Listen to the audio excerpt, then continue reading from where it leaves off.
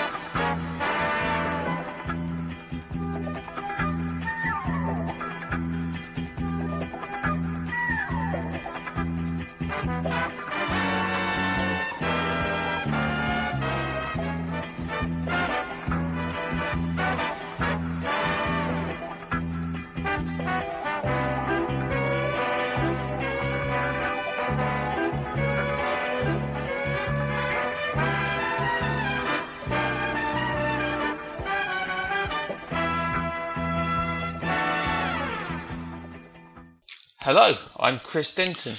And I'm Paul Monk. And we are A Very British Horror Must Die.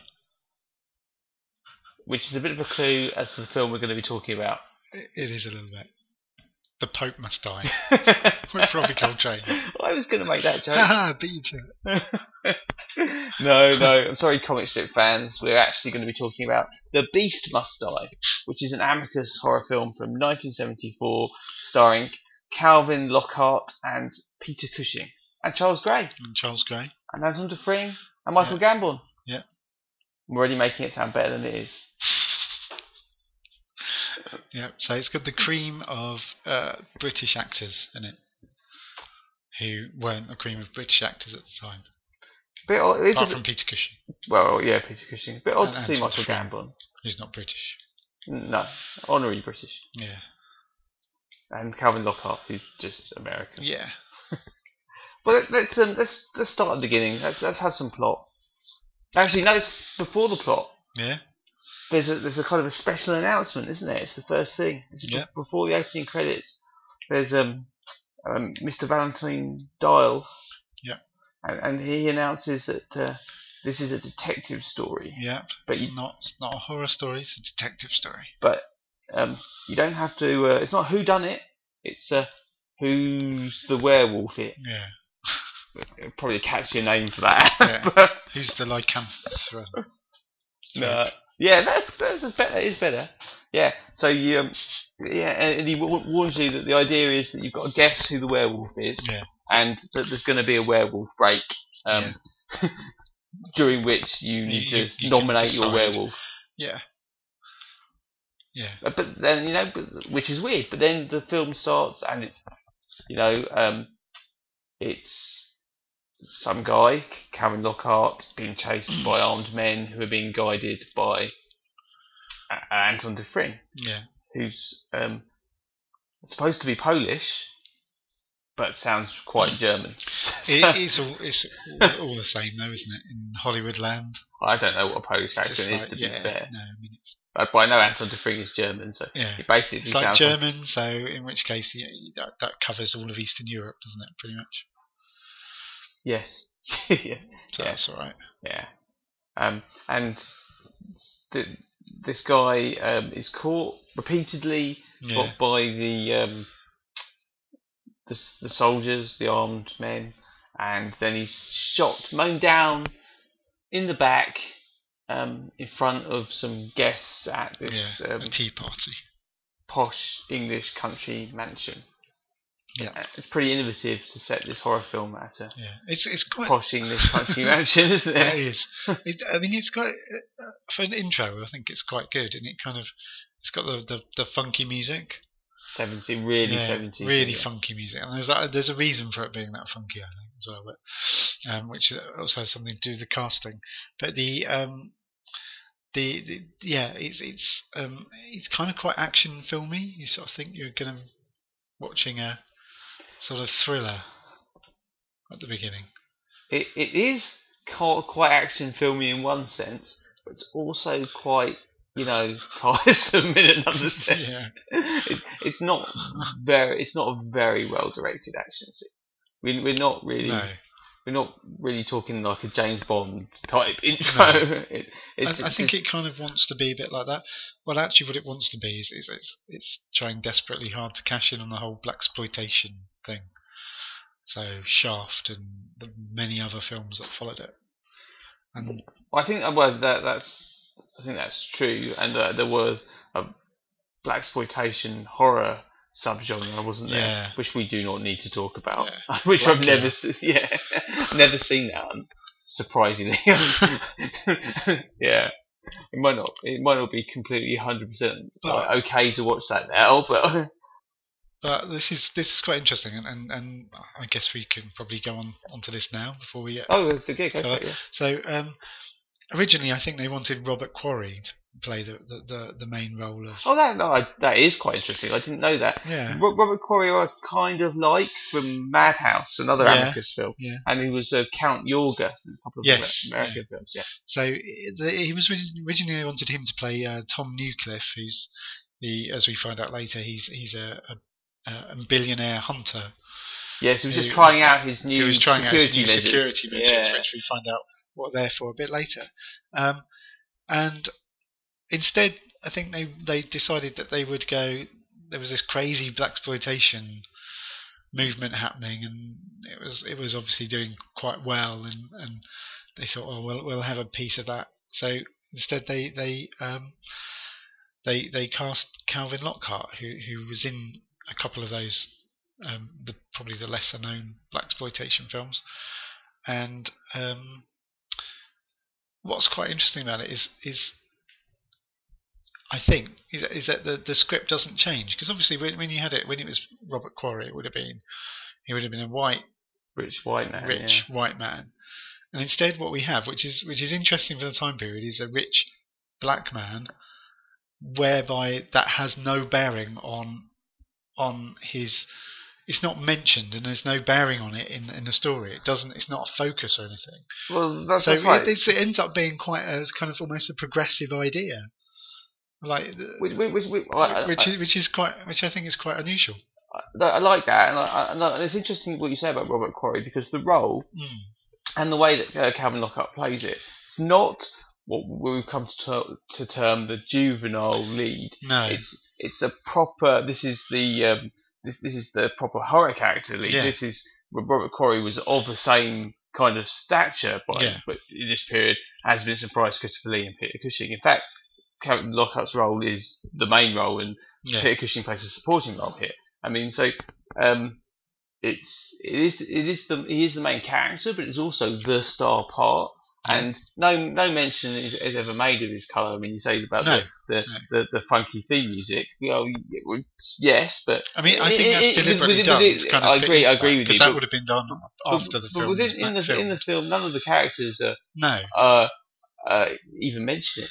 No, which is brilliant. So it's actually ends up by just probably laziness. Nobody actually bothering to rewrite the script. Well, not laziness, but lack of time.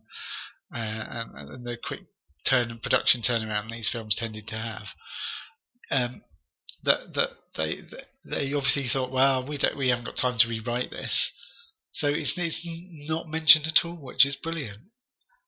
I agree, and Calvin Lockhart's got this fantastic voice. I'm not sure that he was the greatest actor, but he actually has the voice for it. Like a deep sort of.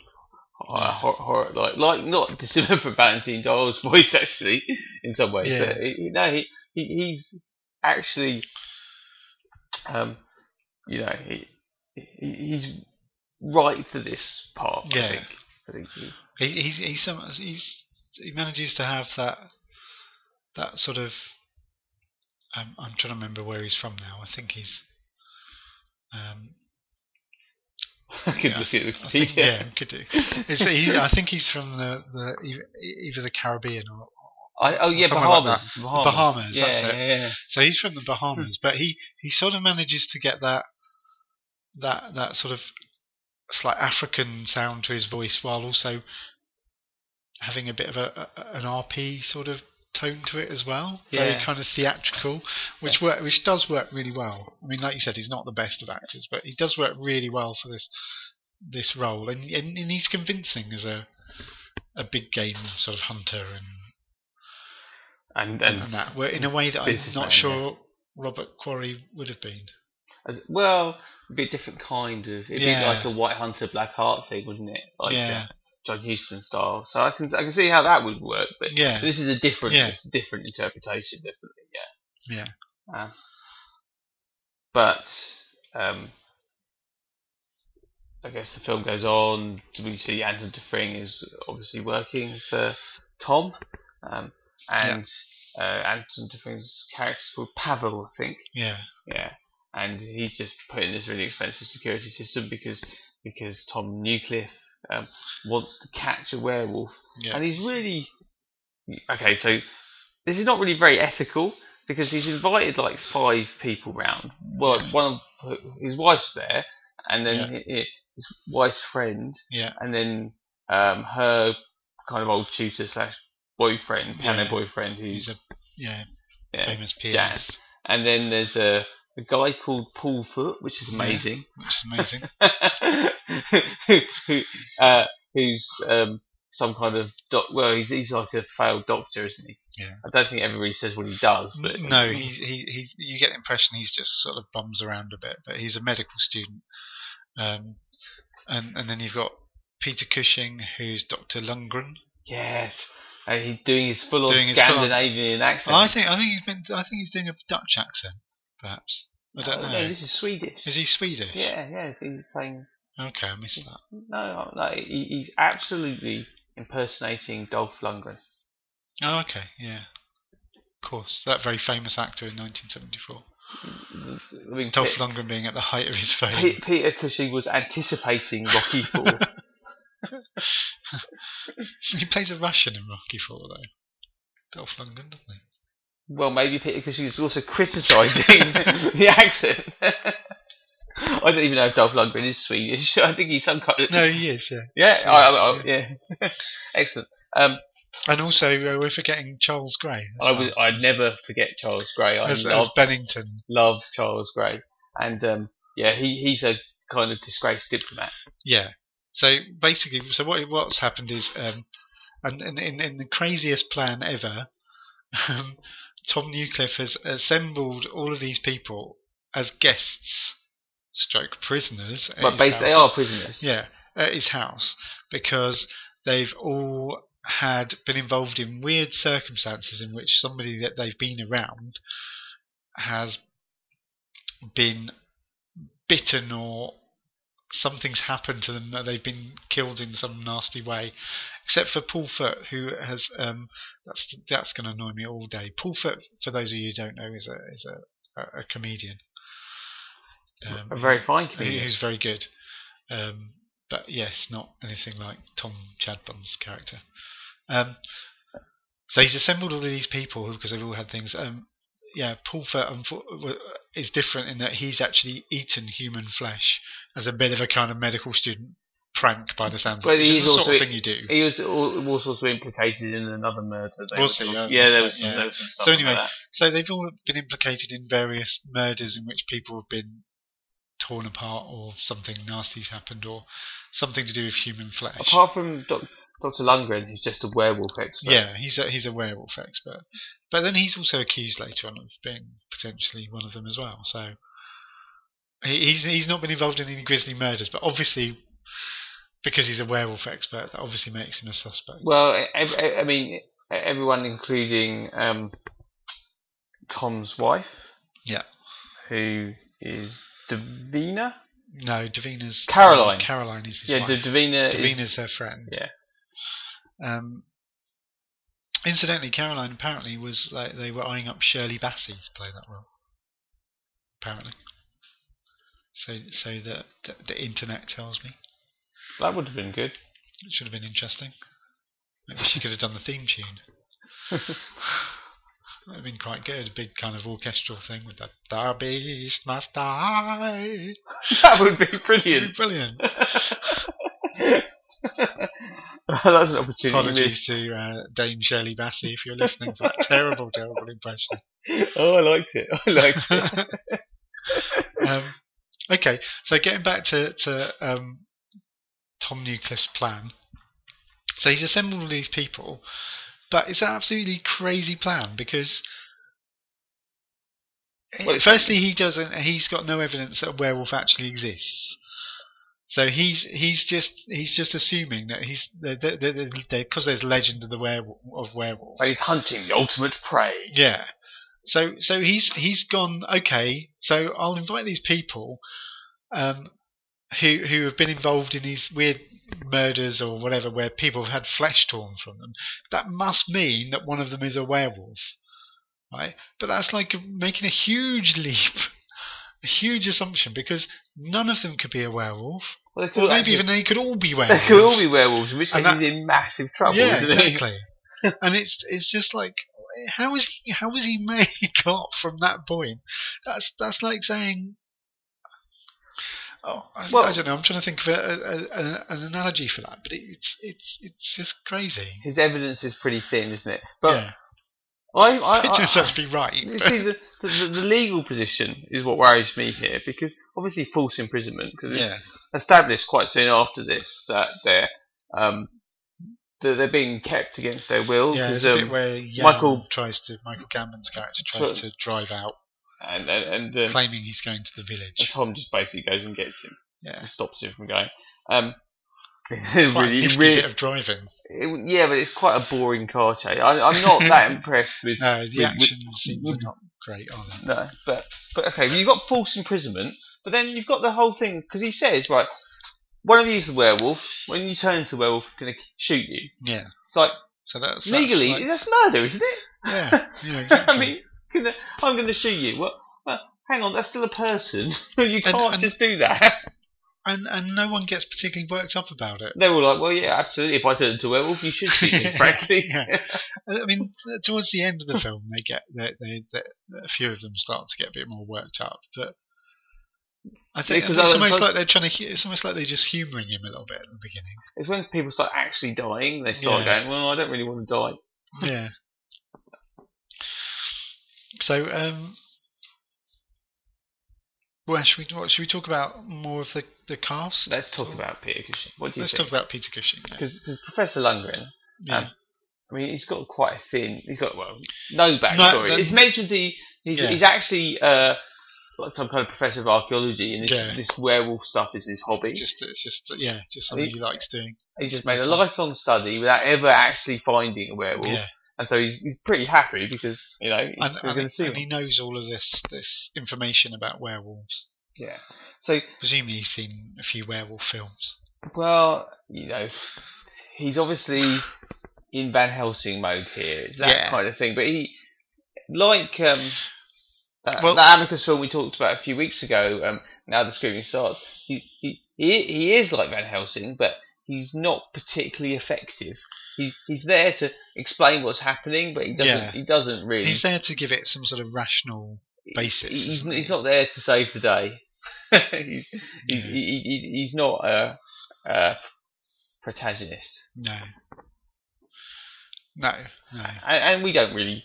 I mean, that's pretty much all we get of his backstory. So Peter Cushing, obviously, being the consummate professional, fills it in with an accent, and his typical Peter Cushing. So, Peter Cushing famous for being brilliant with props. Yes. There's a scene later on when they all have to suck on a silver bullet. Yeah.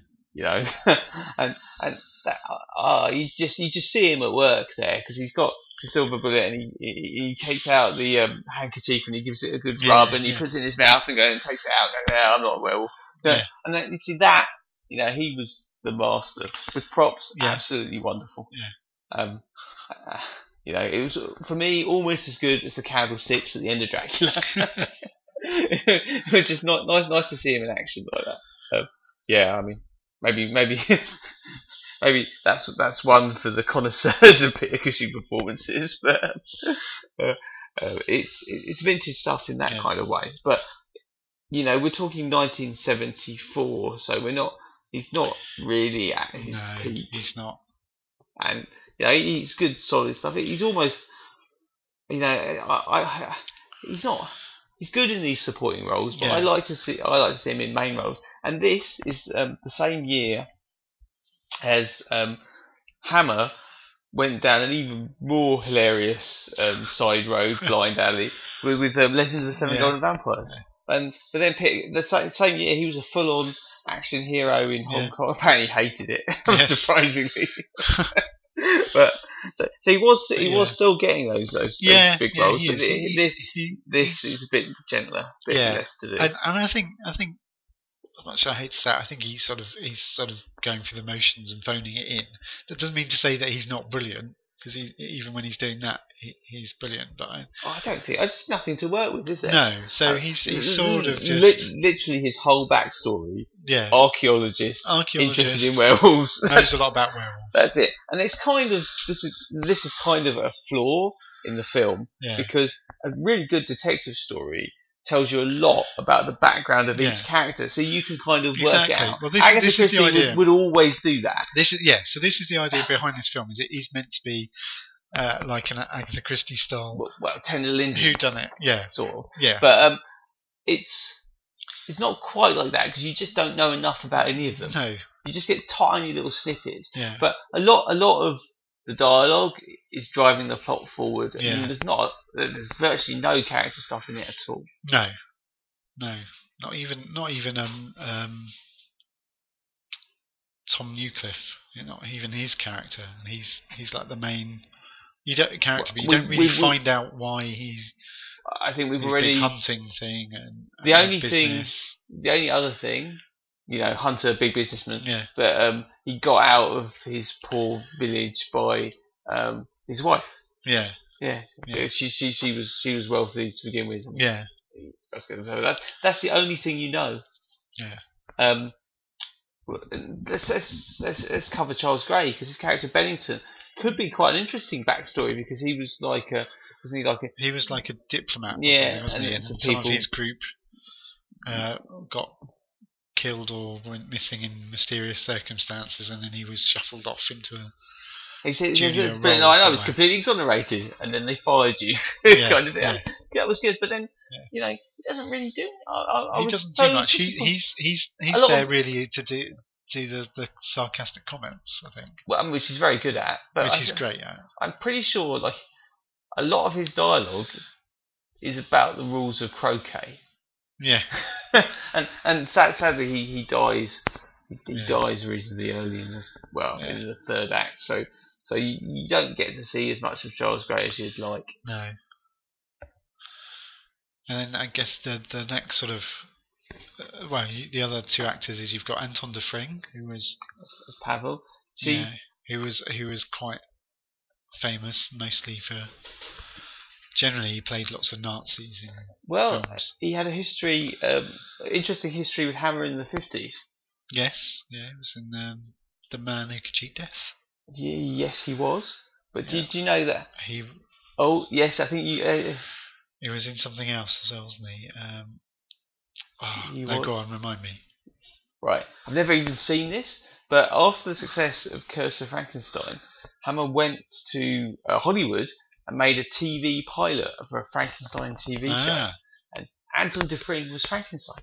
Okay. No, I didn't know that. That's good. Well, that probably doesn't exist anymore. And, of course, it wouldn't be a very British horror without the obligatory Doctor Who reference. Yep. So Anton de Fring was in Silver Nemesis, playing Nazi! Yay! Ka-ching! A Nazi that tried to take on the Cybermen and failed, I seem to remember. Yeah. I think that was basically his last. It probably was, yeah. He was pretty old by then. That was 1987, wasn't it? 88. 88, yeah. And I don't think he went on much longer. And speaking of Doctor Who appearances, Tom Chadbourne. Chadbourne. Have we had him in a film before that we've discussed? Because I seem to recall we've spoken about him before. Yeah, but I think that was when we were talking about this film. Oh, okay. But yeah, Oh no, maybe he cameoed, didn't he? he was in definitely one film we've watched. I'm pretty certain. I'm going to have to look at Tom Chadbourne at the IMDb. Of course, he website. was in City of Death, the Tom Baker story, which got the highest ever ratings of a Doctor Who story. On account of ITV strike. On account of ITV not being on. And he was in a Blake 7 episode as well, and lots of other things. Good feeling. Good sort of Carry on character. talking while I'm scrolling down. And yeah, and I think he's rather good in this. I think he's one of the along with Peter Cushing, he's one of the people that has obviously worked quite hard on his character. Like I said before, I think Charles Gray is just doing Charles Gray stuff, even though that's great. Michael Gambon is just like he's just boring. But Tom Chapman does a really good job, I think, of actually fleshing out, excuse the pun for that, but is fleshing his character out a bit, even though again he has nothing to work with. I agree, and do you know that he has been in? He's in 2 Doctor Who's. He's in the first part. Story of Trial of a Time Lord. Yes, you're right. I'm looking at that now, but I wasn't about to say that because this is not a Doctor Who podcast. No, I know. no, he was in the Stone Tape. Of course, yes. Yeah. That's where we were talking about him. Yeah. Well, that seems so long ago now. Yes, and so I think he does quite well. Although it's kind of stressed, and his character seems, one of his character's trait is that he seems to be quite hairy, and he's throughout the entire first 2/3 of the film. He's suspect number 1, isn't he? I mean, he's the one that Newcliffe suspects is the werewolf. But yeah, that's right. Actually, Tom Chadbourne himself doesn't appear to be a particularly hairy person. I think they could have got somebody with a massive beard and lots of. He doesn't. He tries, but I think I get the feeling that the character is supposed to be physically much more wolf-like in his normal appearance. Yeah, but they needed someone who was available. Yeah, and like I said, he does a pretty brilliant job in making the character vaguely believable. We should cover as well the 2 female roles. It's terrible to do it last, but they're not that well written. No. Well, they're just women, aren't they? Which they is to be like that in this. This is where the film goes back a little bit. I think that's right. Loses a few points from its race thing. You see, Tom's wife Caroline, played by Marlene Clark. I think she's actually quite good. Yes, she just doesn't have a lot. She doesn't have anything to do, but I think she's quite good. I mean, yes, and can I put a spoiler warning in now? Yes, we're going to have loads of spoilers. They're about to start. Well, yeah, go on. We're going to start now because Marlene's character Caroline does turn out to be a werewolf, not the main werewolf, because she turns out to have been contracted the werewolf virus, and there's her last line before she dies in a tragic being shot in the head with a silver bullet accident. It's something like "time for my pills," isn't it? Yeah. Yeah. Because I think she knows she's about to be exposed as a werewolf, and that her husband's about to, go a bit crazy, and she gets some quite good emotion depth into that line. Yeah. But it's the only thing she has to do in the whole film, apart from just be pretty annoyed at her husband's ridiculous behaviour without actually putting a stop to it. Which actually. Yeah, but then to be fair, his behaviour just gets to the point of being really quite obsessively borderline psychotic. Well, I mean, actually, maybe you don't want to kind of. It starts at that point. That's why I think it does start at that point. No, I think it starts earlier. I think he gets more and more unhinged throughout the film. Well, he loses his calm, but what he's doing is always murderously insane. Well, he's planned lots of stuff out. So, for instance, there's a big bit about Wolfsbane, Yeah. where they're going, oh, but you need to have wolfsbane, and then he goes out to the greenhouse and brings some in. Yeah. And it's just a plant. Yeah. And the other, just quickly for Full House. So we've got Davina Gilmore, played by an actress called Kieran Madden. Yeah, I don't know how you say that. Yeah. I mean, I'm pretty sure that's right. She's a British stage, film and television actress. And this is... Yeah, she has pretty much nothing to do in this scene, really. Really nothing to do. She's sort of a suspect, but... I guess she is a suspect, but we never really know anything about her at all, apart from... Well, she's a friend of... according to... Of Caroline. Yes, old roommate. Yeah. And now married to Jan. Yeah. Jan Gilmore, apparently the pianist. But they've only really got together after his international pianism career. Yeah. Do you like that word I made up there? Pianism. Yeah. His international pianism career has dried up. And that's it. That really is it. And yeah. I'm sorry. And it's not us avoiding mentioning and talking about the female characters. There's not much in it. What I loved about this, and I think sometimes this film, again, it's like a weird mashup of all kinds of different styles, but and I think sometimes it's unintentionally funny. And one of the bits that kind of made me chuckle a little bit was the obvious bit where it's clearly meant to be. They're clearly wanting to pitch it as a whodunit, so that you can figure out who the werewolf is, or a weredunit. There's a bit where he's got everybody. He's introducing everybody, and when he's got them all together near the start. Yeah. And he's literally just going, "This is so and so, and you're this, and you're this, and you're this," as if to say, like, this is a whodunit, and these are the characters, the clues to all the characters that I'm going to spell out one by one now at this point. And it was just so obvious.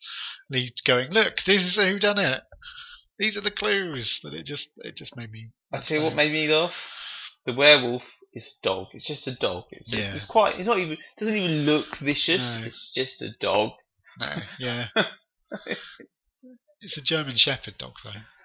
Well, it's not even a big German Shepherd. Let's face it. Have they painted it black? Possibly. Either that, he's wearing some sort of coat or something. Yeah. Unfortunately, we haven't really moved on from Hound of the Baskervilles. There's just no way of making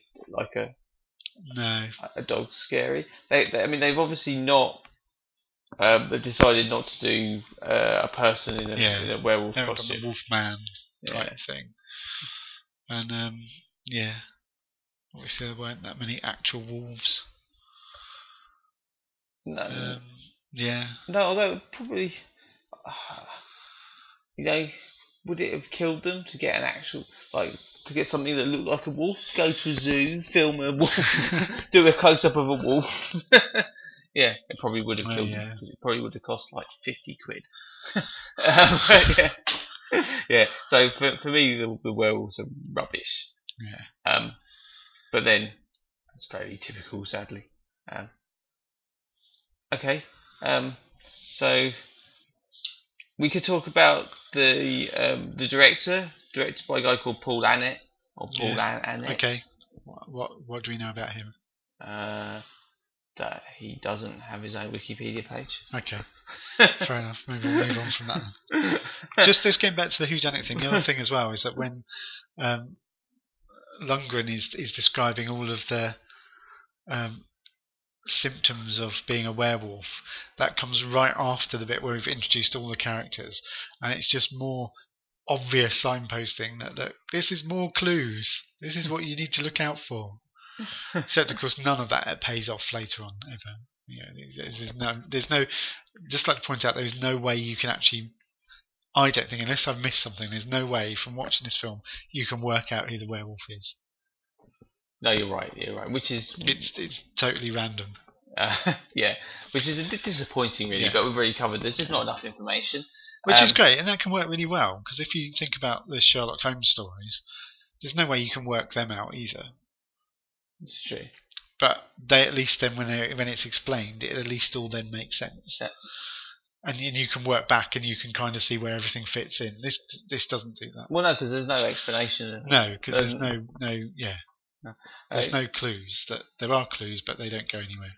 Yeah, and there's no one like Professor Longman doesn't wrap it all up at the end. No. There's no investigation particularly. It's just it's more like kind of sit around and wait for someone to die kind of thing. Yeah. Paul Annett, by the way, I think he must have been young when he did this film. I'm not very. I only talk about him at all because I think he does a pretty sucky job. Yeah. But it was clearly his first. I think he's an accountant now. Is that right? Something like that. He's only. Oh, he did. No, look at that. He did an episode a couple of years previously of Dead of Night. Oh, okay. Oh, looks like one of the episodes that no longer exists. Oh, interesting. But he's a TV director, basically. Okay. He's known for. Oh, look at that.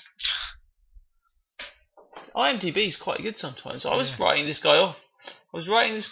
Okay. But because the headline is Beast Must Die and EastEnders, and I'm thinking, all right, so okay. He's Emmerdale, Biker Grove. Yeah, exactly. But if you scroll down, Tales of the Unexpected. It's three. Yeah. Adventures of Sherlock Holmes. That's it. That's the good one. Scandal in Bohemia, Solitary Cyclist, and The Copper Beaches. Oh, so they're the Jeremy Brett ones. Yeah, Jeremy Brett and David Burke. They're really good. Yeah. Therefore, I apologise, Mr. Annett. You did. Funny enough, your whole career. Look down there, and he's done Agatha Christie's Partners in Crime. Yes. So he goes, obviously revisits the whodunit. Exactly. Genre later on, having proved himself. Yeah. With this. Yeah, he was obviously, his TV career started in '69. I think Beast Must Die was his first, and it looks like only feature film. Yeah. And so slightly disappointing. Okay. What about the writer? Because he's not someone that's particularly well known. Michael Winder. Now you're talking. While you're looking at, I'd say that this it's from a story by. This is from a sort of short novella story by a writer called James Blish. Now, if you're suitably geeky, he did a few sort of sci-fi things, but he's probably most well known for writing around about 12 or adaptations of the original Star Trek series. It's 11 and a half, but only because he died during number 12. Yeah. So he adapted the original episodes of Star Trek and put them out in novelizations, which I had quite a few of in my youth.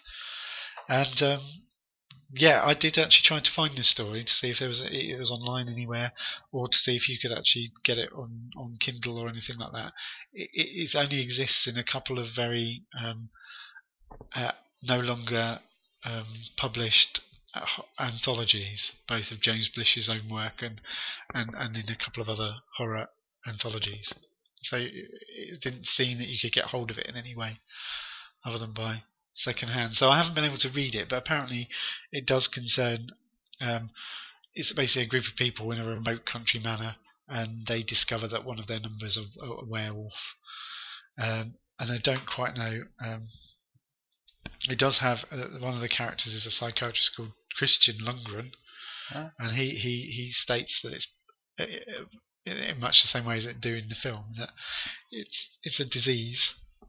Yeah. But then this, I mean, he does say that in the film, and it actually goes on to describe it eventually kills the sufferer. Yeah.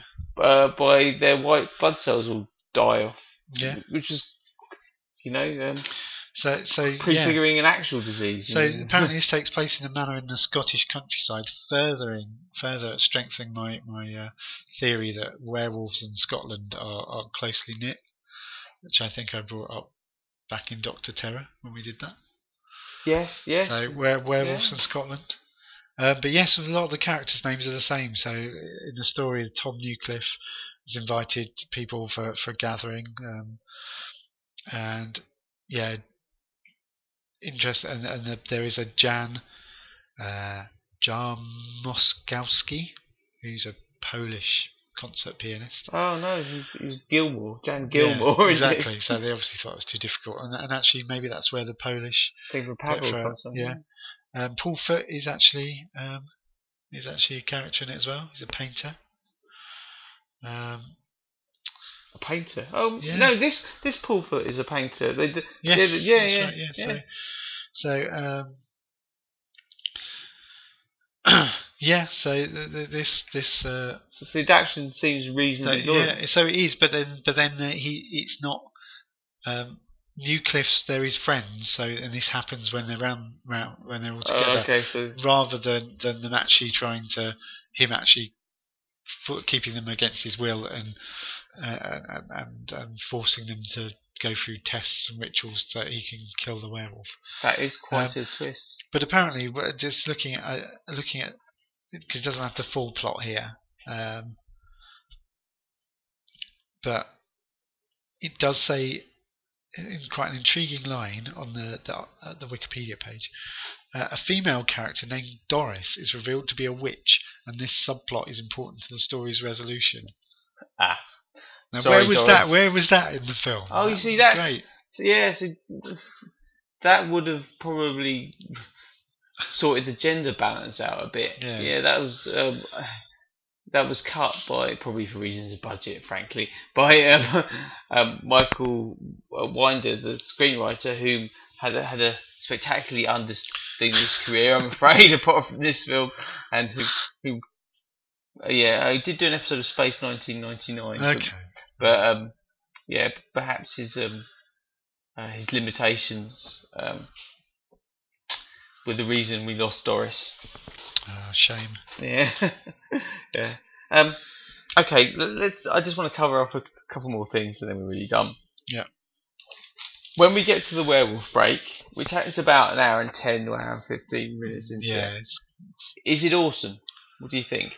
The werewolf break. Okay, I like the fact it's a little gimmick. And it probably would have been fun if you'd been sitting watching this in the cinema. Might have had a 30 seconds of like, who do you think it is? It can sound like the countdown clock. clock. It does, yeah. Over faces of all of the suspects. But it's a bit meaningless, really, isn't it? Because it has no real outcome on anything. And it's all anyone remembers about this film. It is, and this is why this film is remembered at all, I think. And it has. Yeah, like I said before, there's no way you can actually work this out. So it's just like a random. It's a waste of 30 seconds, really, but you know, it's a bit of fun. Yeah. I quite like it. Apparently, I was reading that the directors were really against this. Sure Milton Subotsky, who apparently this was the last film he had any say in, apparently, according to what I read, or any direct say in. He actually hated this film but loved the gimmick, so he said the gimmick's got to stay. Because Amicus did go on for a fair few years after this. But this is apparently the last film he had involvement with. Oh, interesting. Yeah. But he hated the film, and he the only bit he liked was the gimmick, and he insisted that stay in. Well, I like the gimmick. I like it as well. It's kind of silly and fun. Actually, a lot of this film is quite silly. But okay, then that takes us to the resolution, really, yeah. Which is okay. So poor old Caroline, but the real werewolf is Jan. Yes, Michael Gambon, yeah. who and there's some kind of showdown between the German Shepherd and as far as I could tell, dog as well. Oh yeah, that was earlier, but yeah. But German Shepherd and Tom. Yes. And as far as I can tell, the German Shepherd just drops down dead for no reason. I presume it gets shot by. No, Silver, he does but get shot. It's not filmed in a way that particularly suggests that he has got shot. It's not. It's all a bit of a muddle. So it's another kind of sucky Yeah. action scene, really. And then the German Shepherd turns into Michael Gambon. Yeah. Michael Gambon wearing a shirt. Yeah.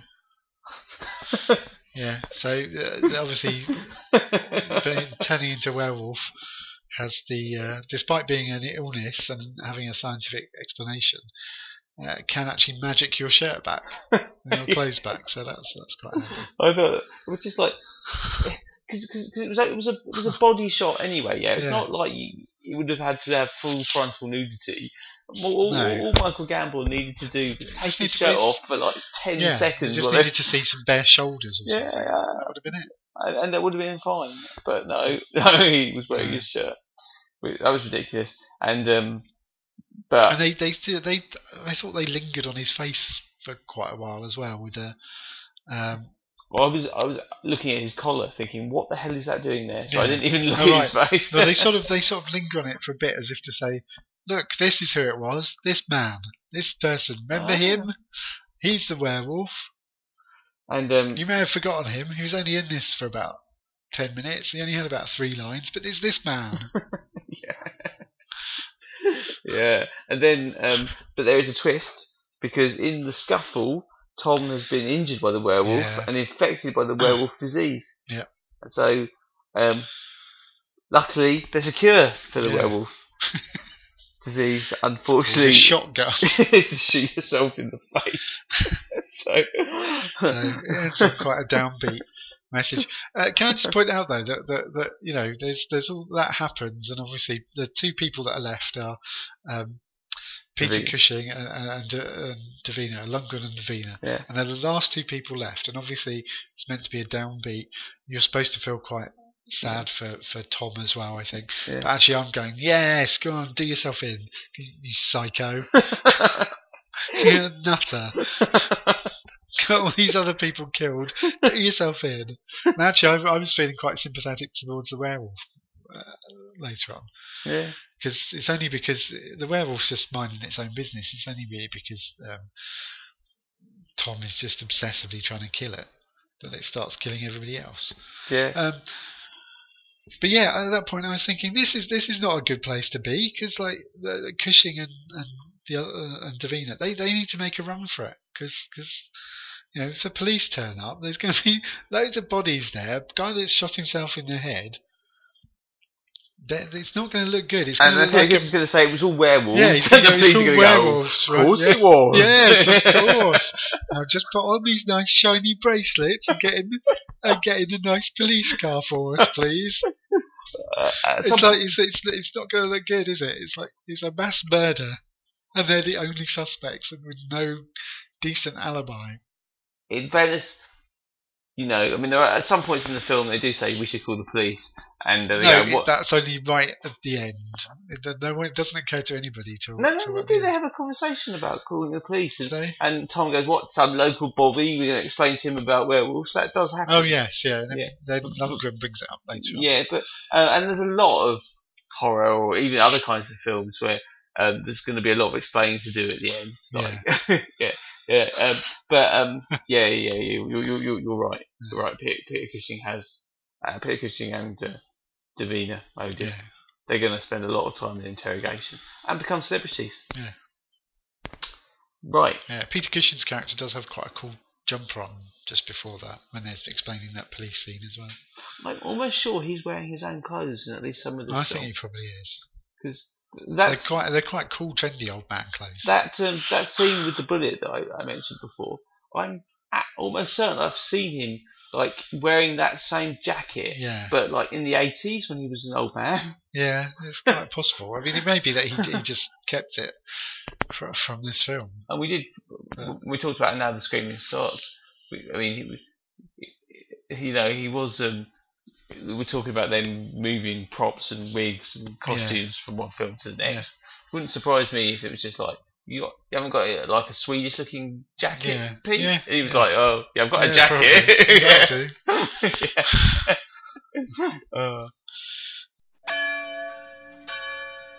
This is the podcast break. Have you guessed whether Chris and Paul like this film? Is it Chris who enjoys this, Paul who thinks it holds up, or both think it's scary? You have 30 seconds to give your answer.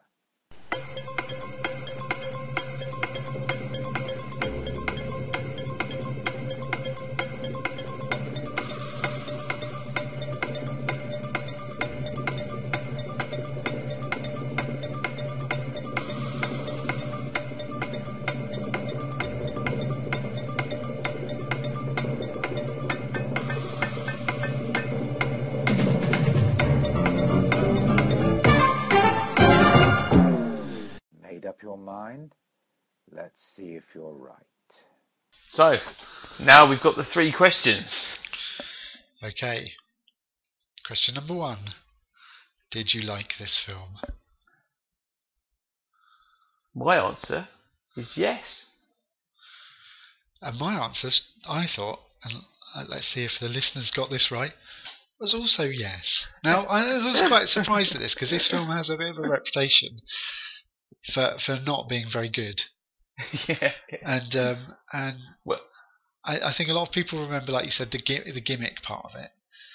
And I think, to be fair, they've got a point. It's not very good, and it's quite badly filmed. I think the direction and the script is fairly awful. Yeah, come to think of it, yeah. And there's lots that's really bad about it. But do you know what? I kind of went into this thinking this is going to be a bit of a drag. But actually, it was really good. I really enjoyed myself. It was really good fun. It's a really silly, daft film. It is lovable. It's lovable. It's just mad. It just makes. It's just silly. You won't get angry or bored or irritated with this film. No. You just. It's like, yeah. I mean, it's not particularly gripping, but it is entertaining. It manages to be unintentionally funny a lot of the time, or maybe that was intentional, I don't know. It's got a very silly dog in it as a werewolf, which kind of makes some of the scenes quite funny as well when it turns up and they're all looking really scared. It's like, oh, look at the cute little doggy. Come here and let me tickle your chin. Exactly. Did they try to give you a nice little stroke? Like, get kind of pedigree chum out, it'll be fine.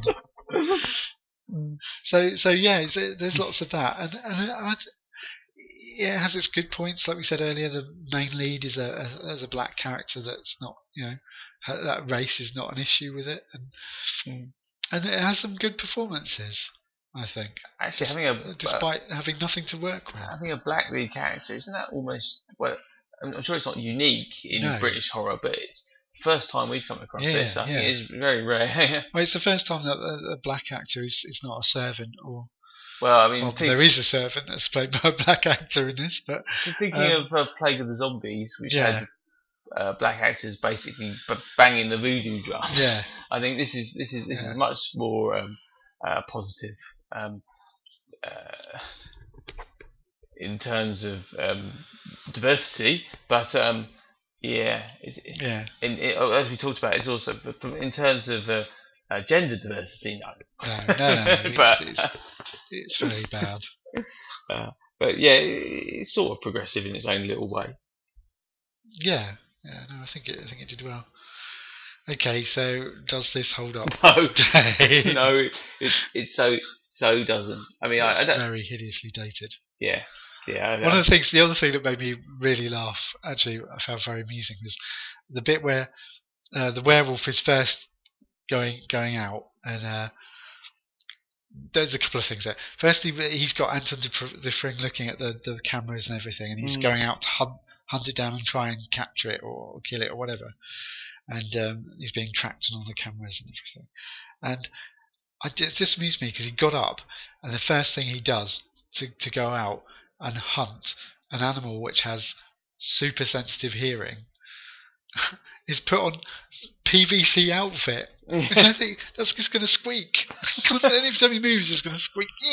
And the werewolf's going to hear it. And the other thing at that point, if you wanted to know who the werewolf was, it's already established he's got cameras in all the bedrooms. Why didn't he just look in every bedroom and go, oh look, so and so's not in this room, so it must be him. That's dealt with. Is Because it? Adam Dufresne says we could watch them in the bedrooms, and he goes, "I'm not a voyeur." Yeah, but I mean, yeah.